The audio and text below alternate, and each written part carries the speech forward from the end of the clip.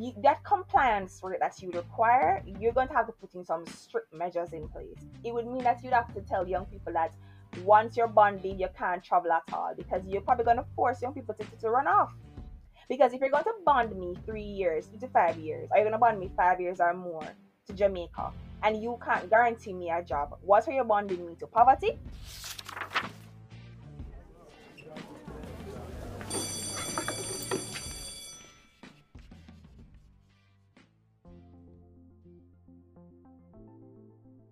Welcome to another episode of Checkmate, a political podcast from Tenement Yard Media. You can follow us on Twitter at tenementyard_, and you can visit our website at www.tenementyardmedia.com. And I'm the host for this episode. My name is Paige, and in this episode, we'll be speaking with Christina Williams regarding the reform for education in tertiary schools. Christina is a law student at the University of the West Indies Mona campus. She has a Bachelor of Science degree in International Relations and Public Policy. She's also the president of the Jamaica Union of Tertiary Schools, the JUTS, and the former guild president of the University of the West Indies Mona campus. So thanks for joining me today, Christina. Thank you. I just want to clarify, though, that it's the Jamaica Union of Tertiary Students, not schools. Okay. Thank you for that. No problem. So the Reform for Education in Jamaica 2021 report was launched on Thursday, January 14th, 2022.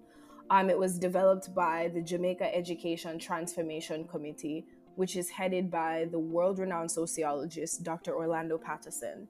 And the report is a blueprint for the establishment of a comprehensive strategy to improve student performance and educational productivity across the sector. The 342-page document has 54 prioritized recommendations, which include governance and accountability, early childhood education, teaching curriculum and teacher training, tertiary education, technical and vocational education and training, infrastructure and technology, and finance. For our listeners who do not know about the Jamaica Union of Tertiary Students, could you briefly explain what it is and its role in Jamaica's educational sector? Sure thing. Also, big up Tenement Yard and yourself, Madam Host Paige, for having me here, representing tertiary students in this space and to give our feedback on the report. So, JUTS has been around for over 45 years. I am actually the first woman president in recorded history. So, big up women representation. And what we provide is really a bridge between students and government institutions, and to a further extension, other larger institutions in regards to tertiary student issues. So I just want to summarize to say that we're really a bridge. We accelerate issues to a higher level. We work on policy, we work on programs, but what we try to do is to first support the efforts of the local institutions, that is the student councils, unions, etc.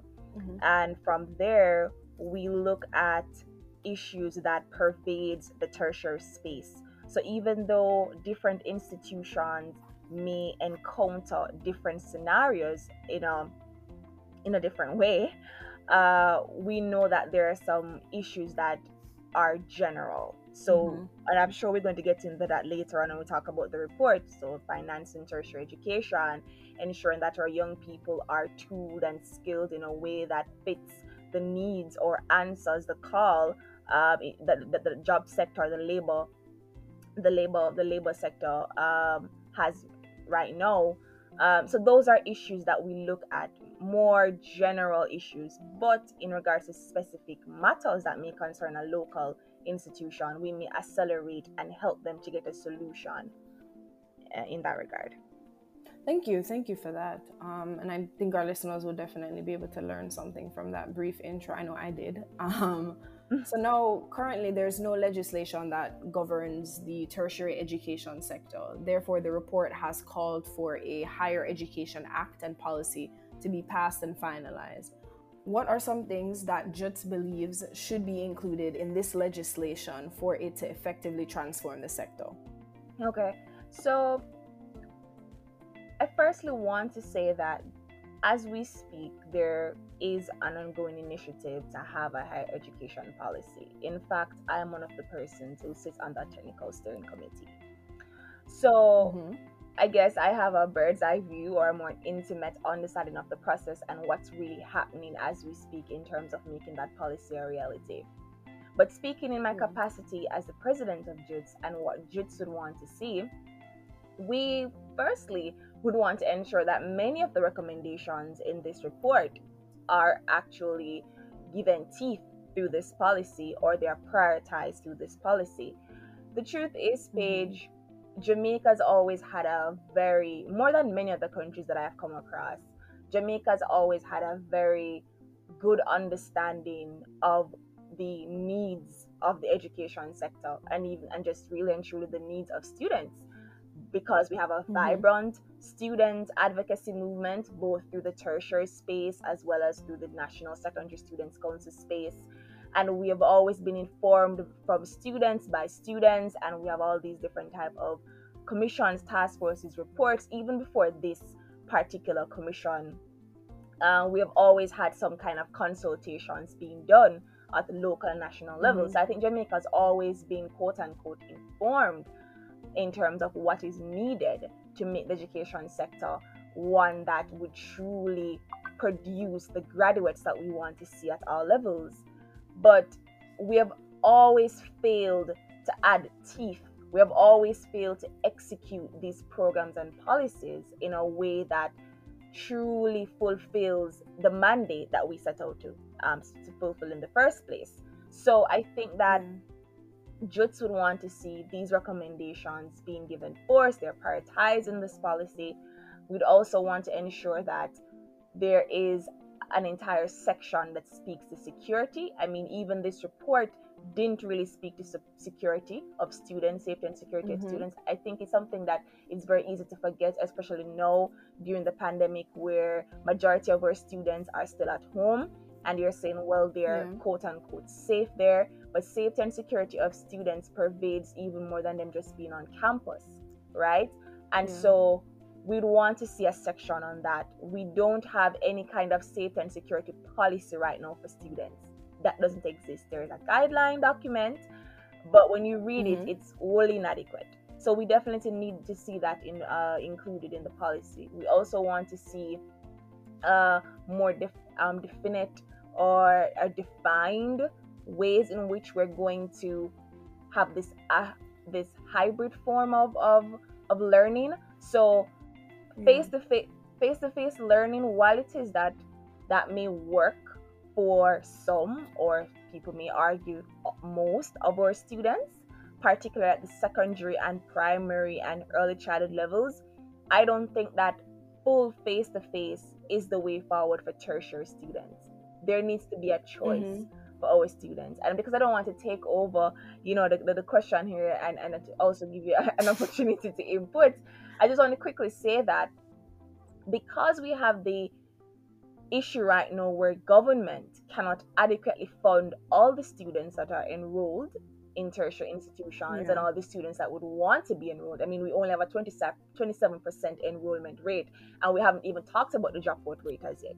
And because we don't have enough funding for all those students, we need to be able to facilitate them working to supplement their income. So if you say to a student, you have to come to school, you have to be in the classroom from 8 to 5 or whatever their schedule is, then you're already limiting a number of students from being able to access tertiary education, from being able to upskill and retool themselves.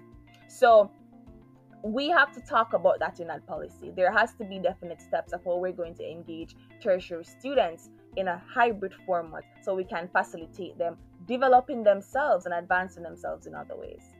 No, yeah, I think that you make a really, really good point about security as well. Just on the heels of the latest crime statistics in Jamaica, I think Right. that's a really, really good point that should be considered.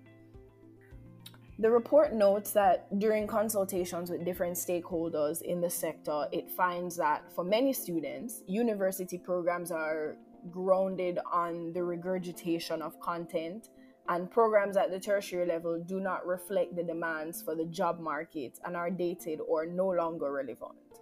Right. What is Judd standing on this statement?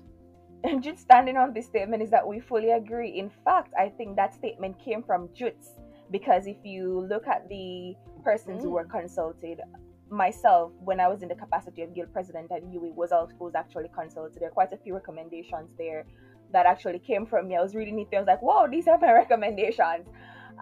So we would have actually said this. I would have fully endorsed this particular comment. The truth is, Paige, is that we've always talked about the fourth industrial revolution, which is now here. And we've always talked about ensuring that the programs in our tertiary institutions reflect the requirements or the current needs, or let's say the forecasted needs, because we can't just focus on the now. We think about the thereafter as well. Focus on the needs of the sector within the next 10 years or so. And we've always done that. Even the prime minister, when he did his presentation at the launch where I attended virtually, he talked about it as well. So we all agree, the world agrees on this point. But once again, as I mentioned earlier, is that we have always failed, though, to execute these particular mandates or these particular priorities. So right now we find that there's a bifurcation in terms of how the tertiary institutions execute their programs. In that, at the traditional, and I use the word traditional in air quotes, those institutions like the UWI, the UTs, etc., they teach you how to learn. And there's a lot of theory-based content there. Yes, you get this pat on your shoulder, pop collar type of thing to say, "Oh, I'm a graduate of the UWI or the UTech or etc., etc." But then what tends to happen is that you tend not to learn the real expectations of the job, right? You don't tend to get the practical skills that is necessary to advance, or even before we talk about advancement, just to be comfortable in the job to start off with. While at the community colleges level, at the technical and vocational tertiary institution, which also falls under the JUTS mandate, you find that you get a lot of practical hard skills, but not so much the softer skills, and not so much the learn to learn type of skills. So what does that mean? It simply means that we have to look at both types of institutions, or rather the myriad of institutions, because it's really a diverse tertiary sector that we have here in Jamaica, and think about what are the core foundational skills that we want all our graduates to have. And when I say graduates, I don't mean them graduating from this UTech. I mean graduating from the HeartTrust NTA programs, graduating from the NCT VET programs, all those programs. What are the core mandates, or rather, what are the core skills that we want all our graduates to have? So when we look at a skilled sector for Jamaica, no matter what level you're at, whether you have a diploma, associate degree, a PhD, a master's, every single person has this particular skill. And this actually happens before we even transition fully into the tertiary space, might I add. But I won't get into that too much because I'm here speaking on behalf of tertiary students, right? But yes, so we talk about the soft skills, right? We talk about the ability to learn. We talk about customer service. Customer service doesn't necessarily mean, oh, you're a cashier and you're speaking to people, but just how you interact with people, just general leadership skills, how you present yourself, how you're able to build, to interact with teams, even if you are an ambivert or an introvert. We talk about change management. We talk about ability to speak and to present. Those are all skills that we want, soft skills that we want, right? For everyone. And there are others, be able to write your resume properly and do a proper CV and send out, all of those things. And then we talk now about the harder skills, where we want to ensure that everyone is able to, everyone has basic technological skills, right? Everybody should be able to type. Everybody should be able to type a letter, all right, and know how to properly format that letter. Everybody don't need to be able to program and to code, but you should be able to navigate Microsoft 365, where all the different spreadsheets. I know it sounds so simple and almost ridiculous, but you'll be surprised to know that there are lots of young people who don't know how to navigate these platforms effectively.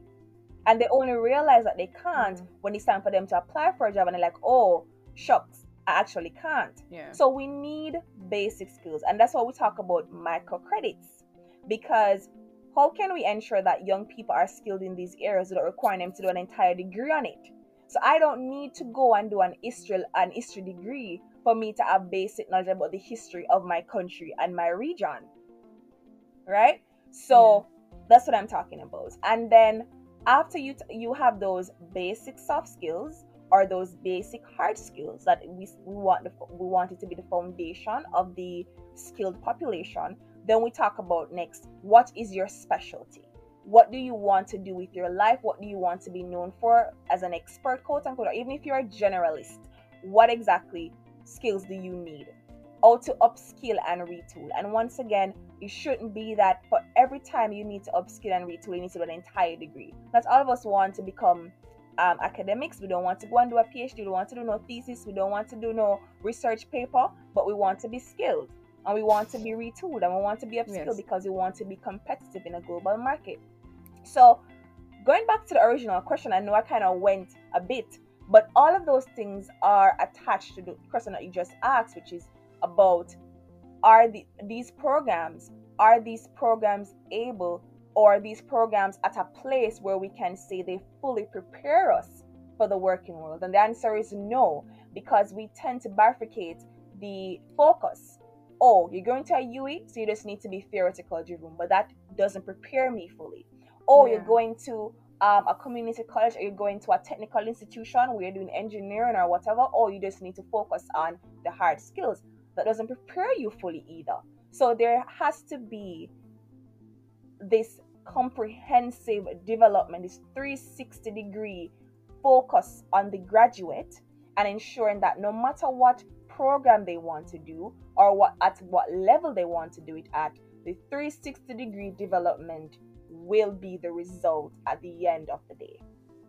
No, yeah, I completely agree, and I'm not super familiar with the structure of degrees at UE and how often they change, but from my own university experience, my university placed a lot of emphasis on generating new degrees. So the master's degree I have, I was a part of the inaugural class. There are only 13 people with it now, because they looked at the market and they realized, oh, these are the skills that recent graduates are saying they wish they had.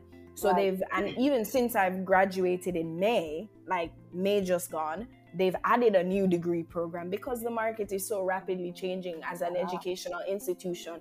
It would behoove you to change along with it, not just in the hard skills that you're teaching students, but definitely the soft skills as well. The hard skills get you through the door, but the soft skills is really what seals the deal on that interview. Being able to say, yes, I know how to do Excel and Microsoft, and sending emails appropriately, and all of these other things that are so much a part of your working day. Right. And I would want to even talk about just really quickly advanced soft skills, because when we think about the pandemic right now, skills like change management is now important, and change management is important in every sector at every level, because you have to think about how is it that you can adapt quickly, and you can have your teams transition to this new norm, whatever that looks like in these institutions. And even if the change management skill won't necessarily mean that you are the one leading the charge, because you're not a manager or supervisor or whatever, but even at your level as an individual, you have to be able to move quicker, transition quicker, because people who can't transition, or they don't want them to be left behind. So that's something that we should look at. How are we developing young people, or just people overall, who are able to transition through different scenarios quicker and able to adapt or adopt whatever it is that they need to adapt quicker. We also talk about how it is that I guess I don't know if I should even say this, but how is it that we operate in a remote work type of environment? It's something that we take for granted, right? Because when we look at even going back to the raw education sector, a lot of what we saw when I was guild president, I was a guild president, I was the Mm-hmm. first pandemic president. So my Mm-hmm. second semester was when the pandemic would have really, been introduced well, the virus was introduced to Jamaica in Yeah. my second semester as president. And what we realized was how many of our teachers weren't equipped to host classes online. Yeah. Mind you, UE has always had an online teaching platform, Blackboard Collaborate. It has always been Mm-hmm. there, and some teachers would have been able to use it for different reasons at different times. But there were so many teachers that weren't equipped, and this resource was lying around for years being paid for. So why it is that it took a pandemic for these teachers, for the university to have this school-wide retooling, upskilling program for teachers that literally prepare them on how to maneuver the platform, Yeah. right? And then in some ways had to prepare students as well, because they realized that even students themselves were having issues. And that's another thing too, Paige. We tend to take it for granted that because a young person is young, once they're 30 and below, they automatically know how to navigate technology, and that's not true. Yeah. It's not. And so we should never take skills of our population. Development of our country lies in the hands of people. Human resources are the heart of the development of a nation. So we should never take these things for granted. And so that's why I would say that soft skills and hard skills, both of them combined, has to be at the focus of every institution, no matter what it is that you're offering as a degree program, whatever level, because the 360 degrees development of this individual is important. And we shouldn't trap people into this space where you're saying, well, you can only access this part. Oh, if you're not doing a computer science degree, you can't access these skills. That's why we need Oh. microcrediting type of program offerings, so that people don't have to go through an entire 3 year, 4 year degree to be able to upskill and retool themselves. No, yeah, and just to readdress that issue of the dissatisfaction of tertiary students with the current programs, the commission recommended that similarly to addressing the dissatisfaction of secondary students, institutions should invest in microcrediting and stackable degrees. Can you give some examples or some more examples of the microcrediting and stackable degrees that you'd like to see introduced in Jamaica's tertiary institutions? Sure. So I think a number of these microcredits should be a part of the tech industry. And Mm-hmm. when I say the tech industry, I don't even mean just programming and coding and people who are in, um, you'd call them architects or, software engineers, whatever. I Mm-hmm. think that persons who are doing quote unquote traditional or non-tech degrees, they also have a space in tech industries.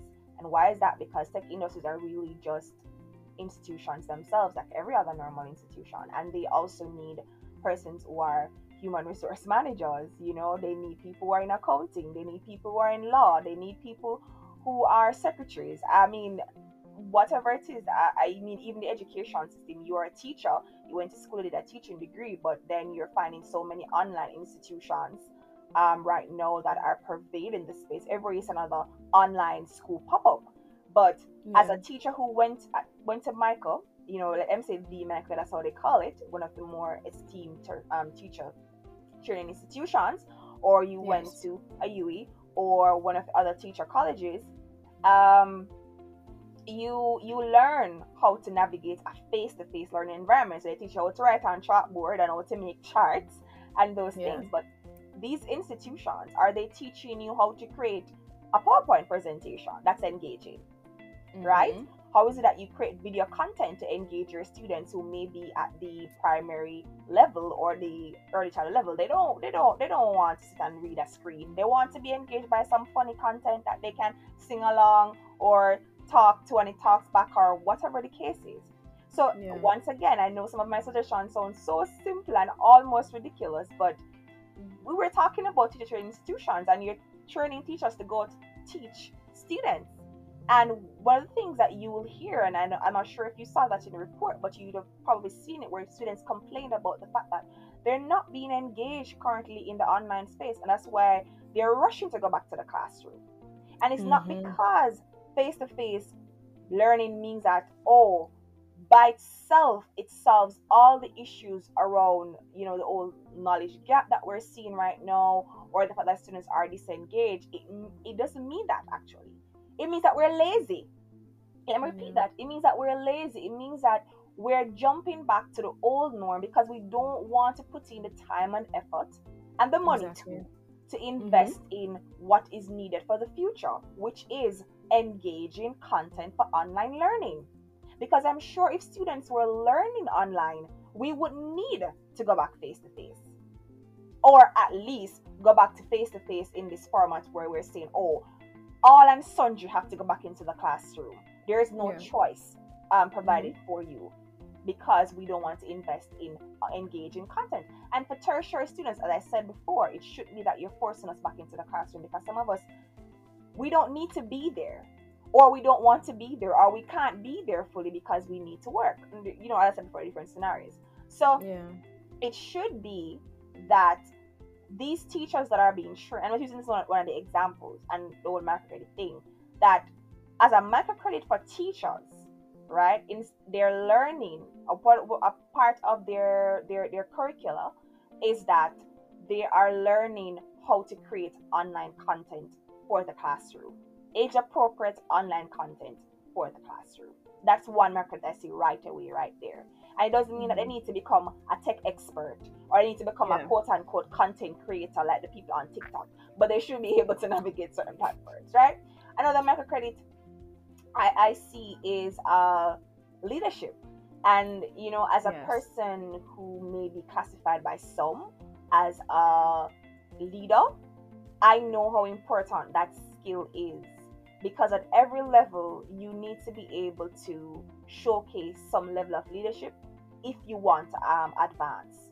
Because either you're going to be a leader in your area, in your field, you're a leader or an quote unquote expert, right? You have to Mm-hmm. be able to talk up, you have to be able to offer solutions. So you can look at you and say, oh, this young person has ideas, and I want to give them the opportunity to move in this company. Or if it's their own company that they have, they also have to lead their team and lead their vision. So I think that's a soft skill that we tend not think too much about, and be like, leadership, is that really a microcredit? Should we really offer a certificate in that? But at every level, when you think about the people who transition to becoming leaders in their field, they all have certain levels of leadership. Now, you don't need to become a leader guru and start offering personal coach sessions on Instagram, right? But or become a master class. But there should be a level of Yes, please. assertiveness in you and confidence in you, where you're able to grow in your field and to grow in your company, or if it's your own company, grow your own company. I think those are some of the ones that I want to speak to right now. No, thank you. And I think, especially in the pandemic, that a lot of people are rushing to go back to what I'm guessing they think life was like before, instead Right. of looking towards the future and these Right. kind of innovative ways to to do everything, education, health, all of these things. Right. And that's why we're going to get left behind again. Exactly, and I'm really hoping that we can prevent that, because there are Right. brilliant and capable young people in this country that deserve a chance at a prosperous future, like the real future. Never waste a crisis. Exactly, that's a good one. What is JITS's position on the Commission's recommendation that the tertiary sector, especially community colleges and more universities, should partner more effectively with private sector entities to provide on the job training hubs in organizations? So private sector partnerships uh, between tertiary institutions has always been best practice, I believe, because we already know that government by itself as an Mm-hmm. institution cannot and may never be able to provide all the resources or the opportunities that young people need to advance themselves. So for sure, that's a given. However, I think that what we need to look at as well is the intentionality of these partnerships. So a lot of times we do things with just a checkbox in mind, we're just like, oh, public Mm-hmm. private partnerships are like a good idea, so let's just have that, and we're not really thinking about Yeah. what industries are we really partnering with, and are we allowing our young people access and exposure to, and what does exposure and access look like. For me, I am not someone who endorses exploitation of the population at all. Mm-hmm. So for me, the first step, well, not the first step, but first option is always paid internships, or if not paid internships, a little stipend. Yeah, Yes. because it's a lot of times when young people go into these spaces and they're working at these institutions, they're giving them ideas. They are advancing their services, right? They're not just paper pushers in a just in a filing cabinet, Mm-hmm. and just those days done where they just have young people filing stuff. Most of the times, young people are sitting in rooms and they're giving ideas and they're advancing these services, and they Yeah. won't necessarily get a full-time job after that, but while they're there, they're adding value. And once it is that Exactly. you're adding value, you should be compensated at some level. And these private sector institutions, most of them can afford it, so why not incentivize that kind of engagement? Or rather, I would say, why not give the students a little financial support, because they're students and most of them are from low socioeconomic backgrounds. Majority of our tertiary students Mm-hmm. in Jamaica are from low socioeconomic backgrounds, because the one who can afford it, they tend to go abroad anyways, right? Or they already have mom and daddy business to run. They don't need to necessarily get a formal tertiary education, or if they do, as I said before, they get it elsewhere. So the ones that tend to be here and tend to stay here, majority of them are already from um, impoverished backgrounds, and so they need the financial support. So I fully endorse, or first I advance agree. the point of paid internships, or if not a fully paid internship, some kind of stipend. At the next level, however, if it is that there won't be stipends or paid internships, I think we should look at meaningful mentorship of young people. Not all the time a young person need an internship. Yes, work experience is important, and I put that as the first option, as I said before. But at the next level is mentorship, because what we find is that young people, they go into these spaces and they are an intern or whatever, but there's no real guidance. They have a supervisor who says to them, "Okay, this is your timesheet. Mm-hmm. I know you have to do 20 hours. Just do this, this, and this, and this, and this, and it's going to sign at the end of the 2 weeks or the end of the 3 months or whatever that you did, whatever, and you get your hours and you can graduate." And that's it. They leave the experience with some experience, right? But they still feel so adrift. We need some kind of intentional engagement with these young people, because lots of us, we don't, and I'm talking about myself, we still are figuring ourselves Yeah. out, and our goals out, and our dreams out, and our opportunities out. Because I mean, when I told you before, I'm doing law. When I just started law, my law journey, which is years ago, I mean, I just started law now in terms of a student, but I've always wanted to do law. And when I thought about law, the first thing I wanted to do was I wanted to be a Yeah. human rights lawyer. And that's still very much what I want to do. But over the years, have been exposed to other environments. I've been exposed to tech. I'm not very tech savvy actually, not no tech guru or anything, but having worked in a tech company, and seen the different jobs that they require to make that tech company run, I'm realizing that, Mm-hmm. I could actually become somebody who's an expert in tech law, right? And it still attaches itself to human Yeah. rights. Why? Because cyberbullying and cyber terrorism is a big thing now, and people using the internet to do scams and to traffic people, and people's data being used, and you being held at ransom. We see the whole thing right now with NCU and the people's data and the entire institution being held at ransom. Those things actually tap back into human rights. But guess what? The human rights that I would be accustomed to, or I knew of 3 years ago, would have evolved because of the access I was given, and the mentorship I've been given, and the opportunities I've been given. So Yeah. now I see human rights as so much more than just Syrian refugee crisis, right? And hunger, and war and famine. I see it as me being here in a country that probably don't have bombings, but I'm still at Yeah. risk of certain things because of how I use the internet Mm-hmm. or I use certain platforms, and how they've been able to take my data and use it. My right as a human being, or is still needed and protected in that space. So that's why we need young people to get mentorship. And while we talk about public-private partnerships, mentorship has to be a part of it, and the mentorship has to be ongoing. So just to Yeah. summarize that point, the engagement is important. I endorse it fully, but it has to be intentional and it has to be multi-layered. It has to involve internships that are paid, stipends, but also mentorship that talks about, tracking this young person through the system. Yeah. Not just to say, check a box, oh, we had a little mentorship program that lasted for 2 weeks and that's it. But how is it that you support this young person as they make decisions as they progress through life? The Jamaica Labor Survey 2019 outlines that only 9.3% of males and only 17.7% of women in Jamaica has a degree. Where many young people go abroad after tertiary education, thus making a brain drain a significant issue in Jamaica. Between 1965 and 2000, the IMP reported that Jamaica lost 85% of its tertiary educated labor force, Right. a figure only exceeded by Guyana with 89%. Consequently, the Commission recommended that to address this brain drain issue in Jamaica, the government should measure bonds to the beneficiaries of any government support for an appropriate length of time and allow for longer moratorium period for SLB loans for graduates who remain in Jamaica. Can you expound on this recommendation? Sure. So I do recall explicitly given that recommendation in regards to the SLB moratorium period of having that extended. One of the things I would have also talked about directly to the commission during the consultations is that the extension of the moratorium period for SLB is really a band-aid on a deeper, a deeper issue. And I would say deeper festering issue.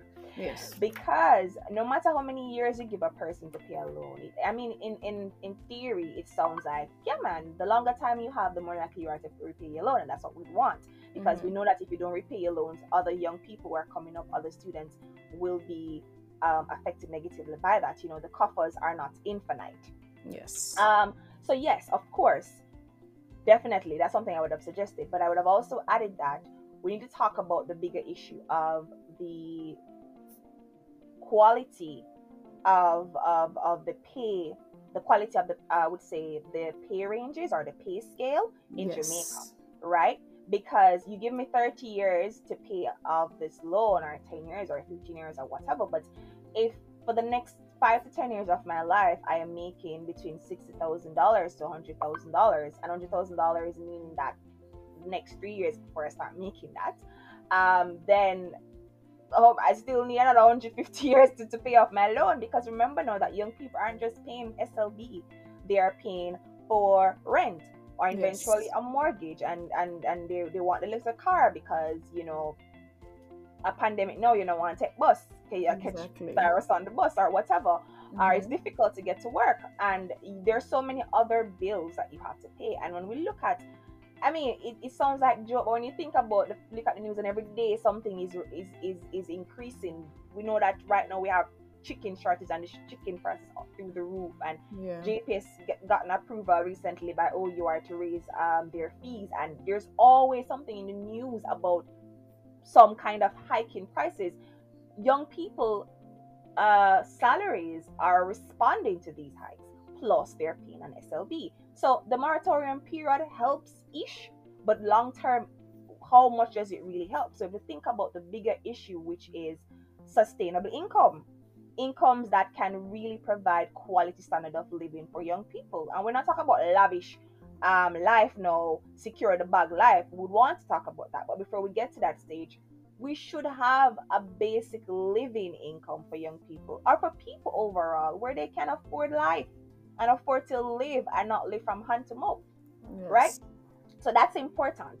And then we talk about as well that aside from just sustainable income, but the realities of young people advancing through these jobs. So getting a good income or a livable wage is good one, that's the first step. But the next thing is that, how likely are you to advance in these particular companies? I know we have the stories that we see on Twitter where young people advance and they do well, but how many of them really? Yeah. I have friends who have been at companies for years, and really and truly, they are still at their entry level. They say that entry level is entry level when you just enter the first year. Not true. You stay at entry level for a while, Yeah. right? And it's reflected not just in the wage, but it's reflected in just overall access and opportunity. And so people tend to think that, oh, Jamaicans leave Jamaica just for the wage. That's probably the first thing they think about. But they also think about the ability to accelerate. I mean, the other day we saw in the news, what did we see? Two big stories. One, and I know all of the people who were in the news actually. I know them personally, I have them in my WhatsApp. The girl on Wall Street, right? She was on the Guild last year, right? How many young people who have that first class honors or whatever would be able to say that they would get that kind of high profile job? No, yeah. Right? Yes, you get a job in the company, don't get me wrong, because we know that there are companies like there are certain banking institutions I know do invest in young people. I know Sagicor, for example, definitely invest in young people. They have their Sagicor program every year. But the question is, generally speaking, is, how many young people would get a certain level of job just on entry? Not many, right? You'd have to be like really exceptional, or you have to have links. And we know the links argument already. You're not even have to get into that. Right? Exactly. And then the other thing now, so that's the thing I'm talking about. The wage is one, but next thing, how quickly could you accelerate in this company? How quickly could you advance, even if you bring all the skills or you develop the skills while you're there? That's another thing that we think about. So that those things need to be dealt with while we're talking about, repayment for SLB. The point now about bonding. Now, for me, I see what they're trying to get at, because if you bond someone, the longer time you bond them, the longer time they're going to stay here and, reinvest in your country. But that, once again, is just a band-aid on the issue. And there's no real that compliance rate that you require. You're going to have to put in some strict measures in place. It would mean that you'd have to tell young people that once you're bonded, you can't travel at all, because you're probably going to force young people to run off. Because if you're going to bond me 3 years to 5 years, or you're going to bond me 5 years or more to Jamaica, and you can't guarantee me a job, what are you bonding me to? Poverty? That's a real question that they must ask themselves. You can't bond young people to poverty. That's why you're going to see crime and scamming and all different manners. You're going to find new forms of scamming, because you're going to put them degrees to use in illegitimate ways. Yes. Because you're going to bond me to lack of opportunity and lack of resources. Not cool. So what I think would be a better thing to look at is, even if you quote unquote bond someone, it shouldn't be bonding to say you can't leave the country. It should be a bonding to say you're helping to facilitate my opportunities. So even if you're going to bond me to Jamaica, it should be that you at least have, if you give me 6 months to find a job, or 6 months to a year to find a job, although a year to me is a long time, but let's say 6 months to a year to find a job. And if you can't, there's a backup plan, but you can't just bond me with no opportunity. Or you facilitate opportunities elsewhere. So I have to pay some kind of tax, right? A bonding tax or whatever, or remittances or something that I have to give back to the country. Yes. While I'm away making this certain amount of USD, because at this level I'll be making a lot more. But you are facilitating that. So you have some partnerships with certain companies, the Apples, the Facebook, the big, like how the young lady got the Morgan Stanley. She's working at Morgan Stanley on Wall Street. You get some of those companies, because Jamaica's stock market is known as one of the best in the world. So we have the legitimacy to be able to partner with some of these Wall Street companies, so that young people, just like the young lady, who have even if they don't have the first class honors, but they're excellent, they're good at what they do. And that's the next thing we'll talk about before we end this program, about young people don't necessarily have the top degrees but are really good at what they do. So we'll get to that. Right. So for them to be able to access these companies. So you're quote unquote still bonded to Jamaica. You still have to give back, you still have to contribute, but you're not bonded where you have to stay here physically, because you're able to access opportunities, but still have this connection where you're repaying your SLB or you're giving back to your country. And I think if we had that kind of positive reinforcement page, we may see people, or young people, or people overall, more willing to pay their SLB fees. Because if you met the money, what excuse you have now if you don't want to pay? You can always have one and two delinquents. Me know the system said everybody else, they always have a one man who always try to beat the system. We get that. But the majority of people are productive citizens. They want to give back, right? They want to repay their fees, but they can't because there's no resources there. So if you facilitate it for them, there's a lot more grounds on you to stand on to say, well, we're going to bond you, or we demand that you pay your fees, because there is a facilitating environment for that kind of repayment and engagement. But you can't just shout out bonding and dictate bonding and all of that if you don't have that kind of environment that provides resources that facilitates the payment of these particular loans.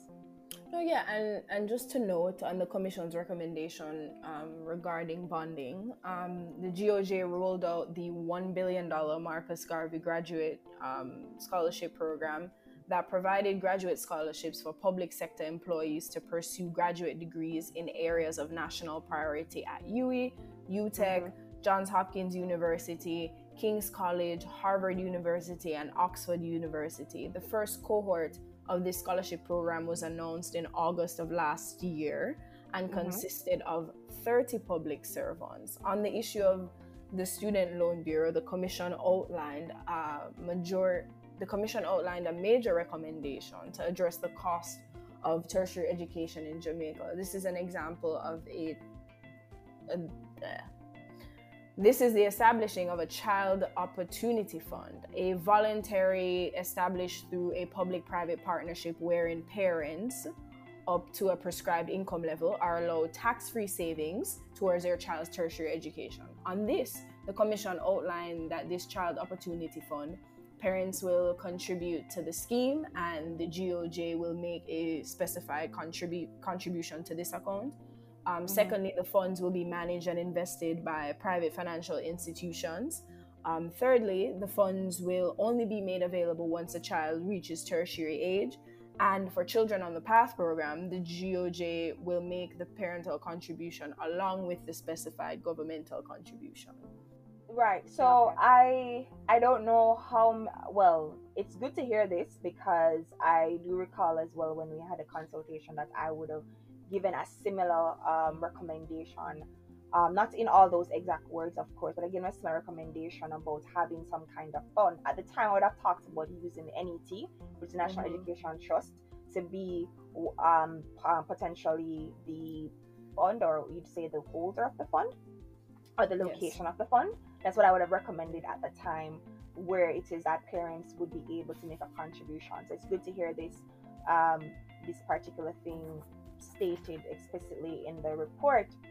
I haven't read all the report, by the way. As you said, as we know, it's 340 pages. I haven't read all of it. I've been going through, section by section right now, so I haven't gotten to that point. So it's good to know that. And I tell you, Paige, Jamaica always have the great ideas. I tell you, it's just about execution. But I think though that's something that needs to be done now. I think that should be one of the first deliverables, because I think that's something that even if it's phased in, but that's something that should definitely go in now, because right now we know that a financial model is needed. The whole matter of financing tertiary institutions, it's arbitrary. It lacks transparency. There are so many inefficiencies and ineffectiveness with our tertiary institutions. Monies are being pumped in and the results aren't coming out, and sometimes where money should be pumped in, it's not pumped in, or not enough money is being pumped in. We know that right now the government isn't paying the amount that they are supposed to pay. At least I know for UWI specifically, the percentage that there's the 80-20 model is definitely not in force. The government pays fluctuating amounts over the years, and the university pick up the deficit, and that causes an entire different issue internally that we see with issues coming out, policies that emerge from that, like deregistration of students. Those kind of things emerge from those kind of issues with the financial model. So when we think about the fact that these issues are happening as we speak, and I had to deal with deregistration when I was president. We had a deregistration issue when I was president. I had to deal with that as president at Mona, which was 2 years ago. So because these issues are happening right now as we speak, something like this fund where parents are putting money in needs to start now. And I think it should also be retroactive where, I mean, if the child isn't at tertiary age yet, at tertiary age in quotations, because we're hearing this whole thing about them extending the secondary schools, as in the time you have to spend there. So I think the age is going up as we speak. But so if the child isn't at tertiary age yet, where they can be legally enrolled in a tertiary institution, I think the parents should be allowed. So I don't think they should have a limit per se to say, oh, once a child gets 16 or 17, they can't put in. If they can put in 1 year and the money, the investment works, allow them to, right? But I think they should start that part. They should start the process of implementing such a fund right now, because we do need greater support. I talked about before, 27% is the enrollment rate right now of a population of 3 million people, where we're talking about we need Jamaica 2030 vision, place to work, do business, raise families. And I'm just ad-libbing that particular thing, but we need a skilled labor force, right? Yes. And you mentioned the fact that between the 1990s and the 2000s, we'd have had a 85% migration rate of our tertiary skilled persons. Right now we only have 45% who are tertiary skilled. We need an educated, skilled population to drive our economy, to drive development in all areas. So we need to get this model in place so we can fund tertiary education. And I will just reiterate this quickly, that tertiary education, for those listening, is not just about the people in traditional institutions. Anything that you do that is post-secondary is some level of tertiary training. And so we're talking about the technical, the vocational, as well as people that are involved in the theory areas. No, yeah, you're absolutely right. Because as we know, the largest barrier to entry is finances. People just cannot afford it. So this would be a good way to increase enrollment rate and have students, if not an entire degree, have that introduction to tertiary education. Right. Even financing of these microcredits that we spoke about earlier. Exactly. All right.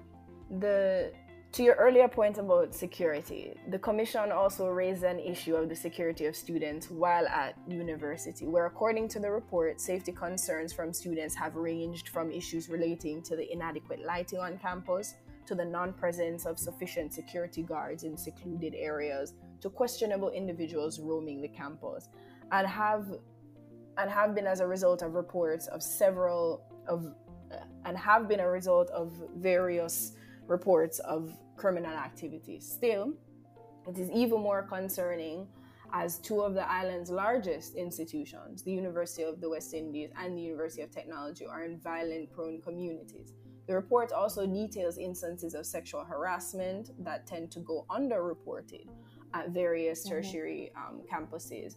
And this is of great concern to many women and students on campus and to everyone. What is JUTS's position on this issue and the possible recommendations? So to piggyback on your specification on UWI and UTech, I will right now call up government, because many different administrations have promised young people, particularly when they're trying to appeal to our electorate, that they're going to create university towns or create a university town in that particular area. Mm-hmm. And as a student who has been, at all levels, been a student, is a student, was a student leader at the U level, is a student leader. I mean, I was president when the young lady, Jasmine Dean, went missing, who remains missing today, right? I was the president of UWI when the UTech student was killed, right? As in the latest one that was killed coming from school was robbed. Yes. And I was also the president when I met with the Jamaica Constabulary Force, the head of the command for this area. I think it was for the Mona.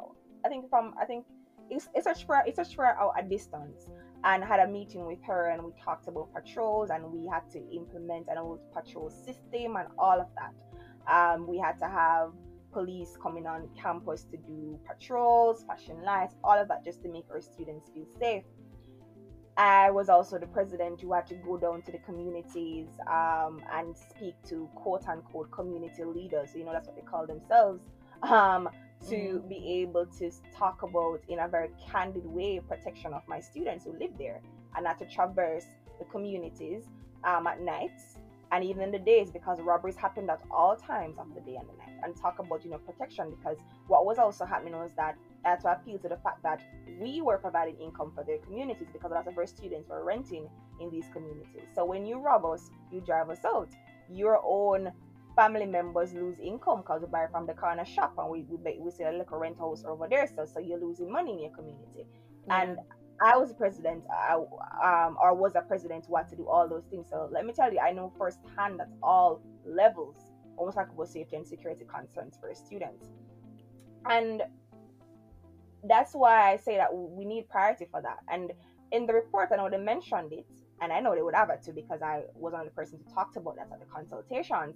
Yeah. But it would trigger more hope in me if I would see a section or an entire section that says safety and security, because you're seen as a priority, right? Yes. And for the higher education policy, that's something that I am very, very strong on, and I've been saying at all the meetings that we've had so far, that we have to ensure that this is an entire section by itself and there's priority on this. And the safety and security issue too, page, it's multi-layered. It's more than just, man stick up picnic or man stick up student, rather. The country girl just came out in me just now. Man stick up student, take up things or whatever. You mentioned it on yourself just now in the introduction of the question. Talk about sexual harassment, date rape. Those are things that pervades campuses and it's not talked about, right? When you talk about if we have proper reporting mechanisms in these schools, do we have SHAs on campus? We call them sexual harassment advisors. On you, that is, they call them SHAs, sexual harassment advisors. Do we have that kind of framework on all tertiary institutions, where if you are harassed or God forbid, a rape instance, there's someone who you can go to speak to, who can help you to accelerate and advance your case, right? And advance in a sensitive manner, right? Is there counseling for you?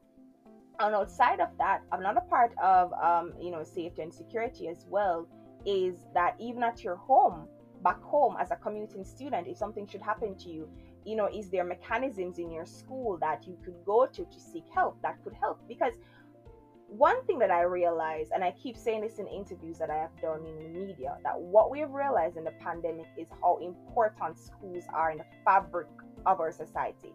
And we have always taken for granted that, you go to school, education, whatever, but schools are an important socialization agent and an important part of the nurturing agent.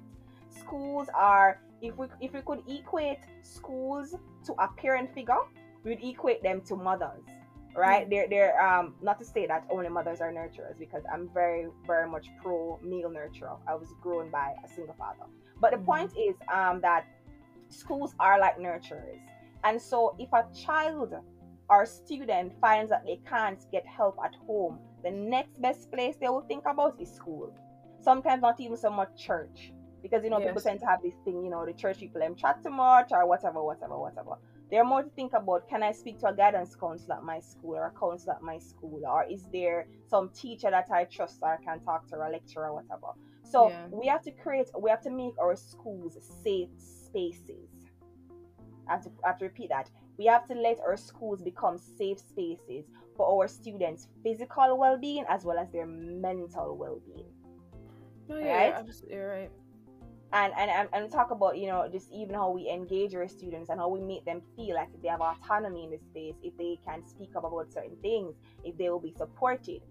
Some lecturers, just even at the classroom level, they shut down students all the time, and that alone already creates a culture of unsafety, because you don't feel that the people who should protect you can go to them. So if you feel like your admin is against you as a student, if you're raped on campus, right, you think you're gonna go to your admin that's while you were on hall you were raped?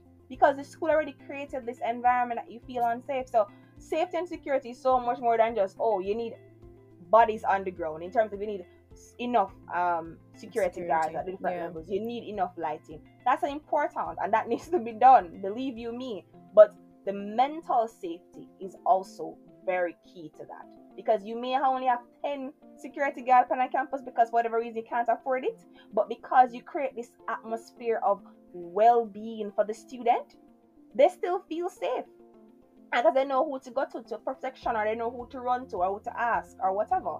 So the mental and physical safety of campuses need to be improved. You're absolutely right. One other thing I wanted to ask you is you talked before about the pandemic and its impact on tertiary students. Can you speak about some more of the challenges that tertiary students are facing in the wake of the COVID-19 pandemic, and pay special interest to students with physical and learning disabilities? Definitely. So let me start off with differently abled students first.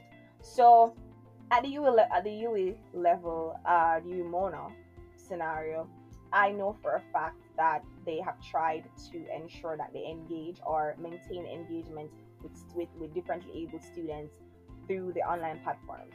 Because I remember when I was president and we talked about transitioning fully online, because for the first semester that what we had to do, we had to go fully online. I don't know that now they're using an hybrid format. They had to. I talked a lot about ensuring that these platforms were compatible with certain differently abled. Uh, we call them assistant devices or assistant programs or assistance programs, and that was done. I recall that. So, but that's you I can speak of. Right now, we have to, as Jutes, we have to try. We're trying to find out, how many of these institutions one actually has, or actually have rather differently able students enrolled, right? Mm-hmm. And then two, these differently able students that are enrolled, how are they being engaged, and is the engagement effective? Because you, once again, the checkbox thing is always a thing that we do in education overall. We're going to say, oh yeah, man, they're engaged, but are they being effectively engaged?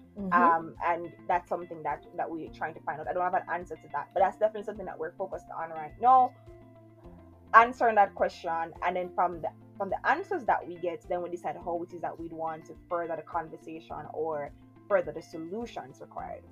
But we definitely need to ensure that all tertiary institutions that have differently able students enrolled, that they have these facilities to engage them. And we also need to ensure that even if they don't have these students enrolled just yet, that they still invest in creating these spaces and these platforms. Why? Because maybe the reason why you don't have any students is because you don't have the platforms, right? And education should be equitable. It should be accessible by all. Once you're able to learn and to access, you should be allowed to. So it shouldn't be a case where I can't enroll in institution because you don't have the resource. You should invest in resource and have it. The other thing that we see emerging is, well, I already talked about the engagement. Teachers aren't equipped to teach in that environment. What we're also seeing is that the entire curricula of these institutions need to be revised, because the pedagogy and the andragogy that we have in place, most of them were never intended for online learning formats. They were meant to be delivered in a face-to-face environment. So they have to be revised. And that whole thing have to be thrown out. So while we're throwing out the curricula to reflect fourth industrial revolution and to reflect modern technology and what's required of the modern labor force, we need to also be reflecting how it is that these things can be delivered, or this particular content can be delivered in an engaging, effective format online. That's the thing that we're looking at as well. And the next thing is that there's still issues affecting students like campus hunger that we tend to have forgotten or almost forgotten. Yeah. That, some students are still on halls and they're still very much hungry, and also the programs that were pulled, like welfare programs, like feeding programs, have been pulled because we think about sanitation and safety, but there's students who are still very much hungry on campus. And that's something that I'm looking forward to working on between now and the summer, so I can have something ready to be launched in September. That's something I'm holding myself as president accountable for. I need something in place because the campus hunger thing is still very much real. And even for the students who aren't necessarily on campus, but they may be in rental spaces, or they're even at home, they're still hungry because a lot of these students were relying on welfare programs at school. And I'm talking about tertiary students, so not just high school and primary school that we tend to think about when we think about hunger. They were relying on welfare programs. I know, for example, students on New used to rely on the bus gas program on New to eat for certain things, or the fact that they had a food bank and they could get groceries per month, once per month, right? That's something that I would have launched when I was president in collaboration with Grace. We had a food bank on campus when I had president, and that has continued. But that's not in place now. At least I don't know if it's in place right now. I shouldn't speak to what I don't know. But I know that many institutions don't have that kind of setup, and that's needed still in the pandemic. So A lot of the issues are still very much there, page that was there before pre-pandemic, but they have become exacerbated, and at the same time they have become, I would say, almost invisible because we're not on campus anymore to see it, right? And schools Yeah. are closed, so you're not really seeing it with your eyes as much anymore. But they're still very much there, and that's why we need to ensure that we still look out for these things and we search out for these things, because now is when a lot of our students are being left behind. Yeah, so lastly, I just wanted to get your final thoughts on the Reform for Education report and what JUTS would like to see come of it. Okay. So, as I've been saying, for this entire interview, which by the way has been exceptional, I just want to pick up Tenement Yard again for this opportunity, Thank you. is that we have always been exceptional at policy. We have some of the best policy writers in the world, in my opinion. We always know who to engage, what stakeholders to ask. We have all the works, fireworks, everything. The issue has always been execution. And as the chair, Professor Patterson, would have said at the launch and even at the meetings that we'd have had, is that a lot of these ideas that have emerged, or the solutions that have been proposed by the different stakeholders, are proposals that were in the report that was done a few years ago, right? If you look back at that old report, you'll see that many of these things have been repeated. So it just goes to show that, generally speaking, we do know what is needed to advance education sector. We do know what is needed to engage our young people, our students, and to ensure that they get the best quality education possible so they can become productive citizens and they can advance the country for Vision 2030 and beyond. So what JUTS want to see right now is just action. Act now. That's what we're asking. We have young people out there who are frothing at the mouth almost. They're brimming with ideas, they're brimming with the willingness to serve and to give, and we just want to be engaged. So yes, you would have, depended on young people like myself to get recommendations for this report, but know that you have our ideas, or are you going to engage us to help us so that we can help with the implementation? Because what you need is kind of iterative process as you go through to ensure that it works, right? Because things do change as you go along. I mean, you have the general idea, yes, but the way in which you implement the strategy that's required may need to change as you go along. I mean, quality education has always been the goal. That has never changed from years ago.